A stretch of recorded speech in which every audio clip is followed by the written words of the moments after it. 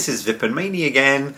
My next video is called Limiting Beliefs. I want to tell you and explain to you rather why limiting beliefs has a major impact on your resilience. So what are limiting beliefs?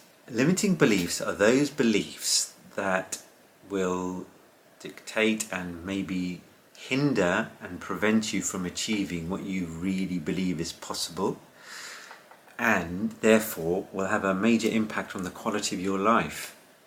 So the next question is, where do those limiting beliefs come from? There's a couple of components that are really important. So one is your upbringing, and the important people in your life have a major bearing on telling you or giving you beliefs that you believe, that you carry on in the rest of your life believing, no matter whether there's any truth in them or not, and more often than not, they're not true. So key people are your family, your parents, your close relatives, but it can even extend to teachers when you are growing up.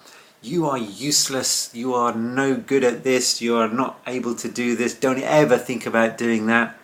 Have you ever heard those thoughts before? I bet you have, and those beliefs, if those views are expressed a number of times, especially when you're at an impressionable young age, you tend to believe those, no matter, as I said before, whether there's any truth in them. So you grow up and carry on behaving as though those beliefs are fact. And those are what we call limiting beliefs. What relevance do limiting beliefs have on resilience? We just talked about how behavior shapes our resilience. Limiting beliefs have a major role to play in our behaviors.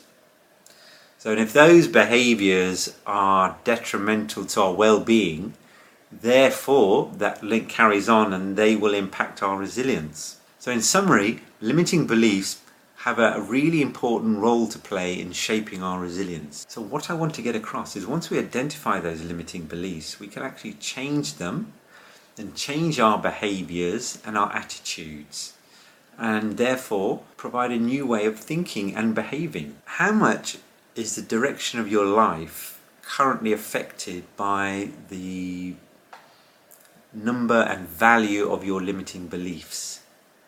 Definitely an exercise worth doing.